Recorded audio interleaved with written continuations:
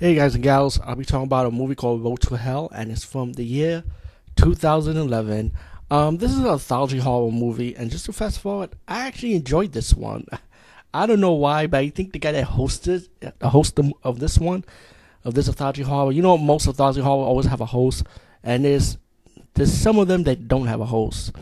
Well, at least this one does. Anyway, the movie starts with these two couples, right? They kind of have their drama issues. They're arguing, they slapping each other. This kind of feels like Creepshow to me a little bit. Not like exact like Creepshow 1, but like a little bit of comedy elements of Creepshow 1 a little bit. And so they decided to drive to this hotel while they car got stuck, and the woman being a bitch about it, I don't want to stay in no damn hotel, and the guy said, fine, stay in the car. No, wait, actually I think she said. Well, anyway, fuck it. There was a little drama between these two couples. They were so annoying, though, but there was something weird about them that you gotta enjoy for some reason. Anyway, just to fast forward, they stumbled upon this hotel. They saw this guy, and the guy is crazy, yo. He's like jacking off. He's sticking his tongue trying to get with the guy's wife. He was nasty looking, though. He was wearing a schoolgirl outfit too. This old dude. It was crazy. He looked crazy though, man. But in a way, you could consider him to be the host of this horror anthology movie, I would say. So anyway, these couples, each room they'll have a different segment. Like the room did something to them pretty much. Like the first room, the husband ended up watching a porno, and then the porno ended up becoming a vampire segment about this vampire hunter who's gonna go after this vampire woman who killed his twin brother. And the vampire chick is cute, bro. Guys with tits and ass. And you ladies, too. I know you girls like ladies sometimes. Not all of you, but maybe you might like this vampire chick. Very adorable, by the way. Cute level. And then you get your segment 2 when the woman wanted her own room because she's fighting with her husband. He's being an annoyance to her. So she got her own room.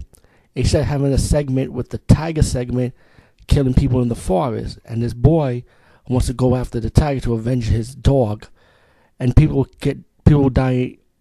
Whoever hangs with him end up dying pretty much from this Bengal tiger. It's fucking silly. It's not a spoiler really because you could tell it's a Bengal tiger because the woman that's in the hotel was holding a Bengal tiger doll. I mean, come on. But I liked it, even though it was stupid though. It's like, to me, it's like this. Why don't you just go to the fucking cops, man? Come on. He said, no, we gotta do it ourselves, But I thought it was silly, And then the couple say, you know what? They decided to go for a third room, and they started having a segment with this old guy, who's working with who's being interviewed by this young man, about how to become a zombie hunter. And the world of this zombie world is like, there are people that are alive living with the zombies pretty much while the zombie walking around. So if they zombies enter people's houses, they will call him to kill the zombies. And this was more of a comedy actually, because it was like a guy saying, let me teach you how you kill zombies. And zombies do not run at all.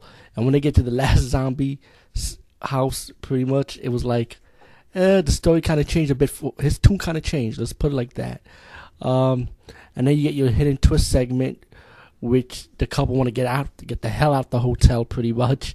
And you get your famous, well, something you've seen before, as usually lately in these modern day horror movies. Let's just say a popular mascot will pop up with the axe.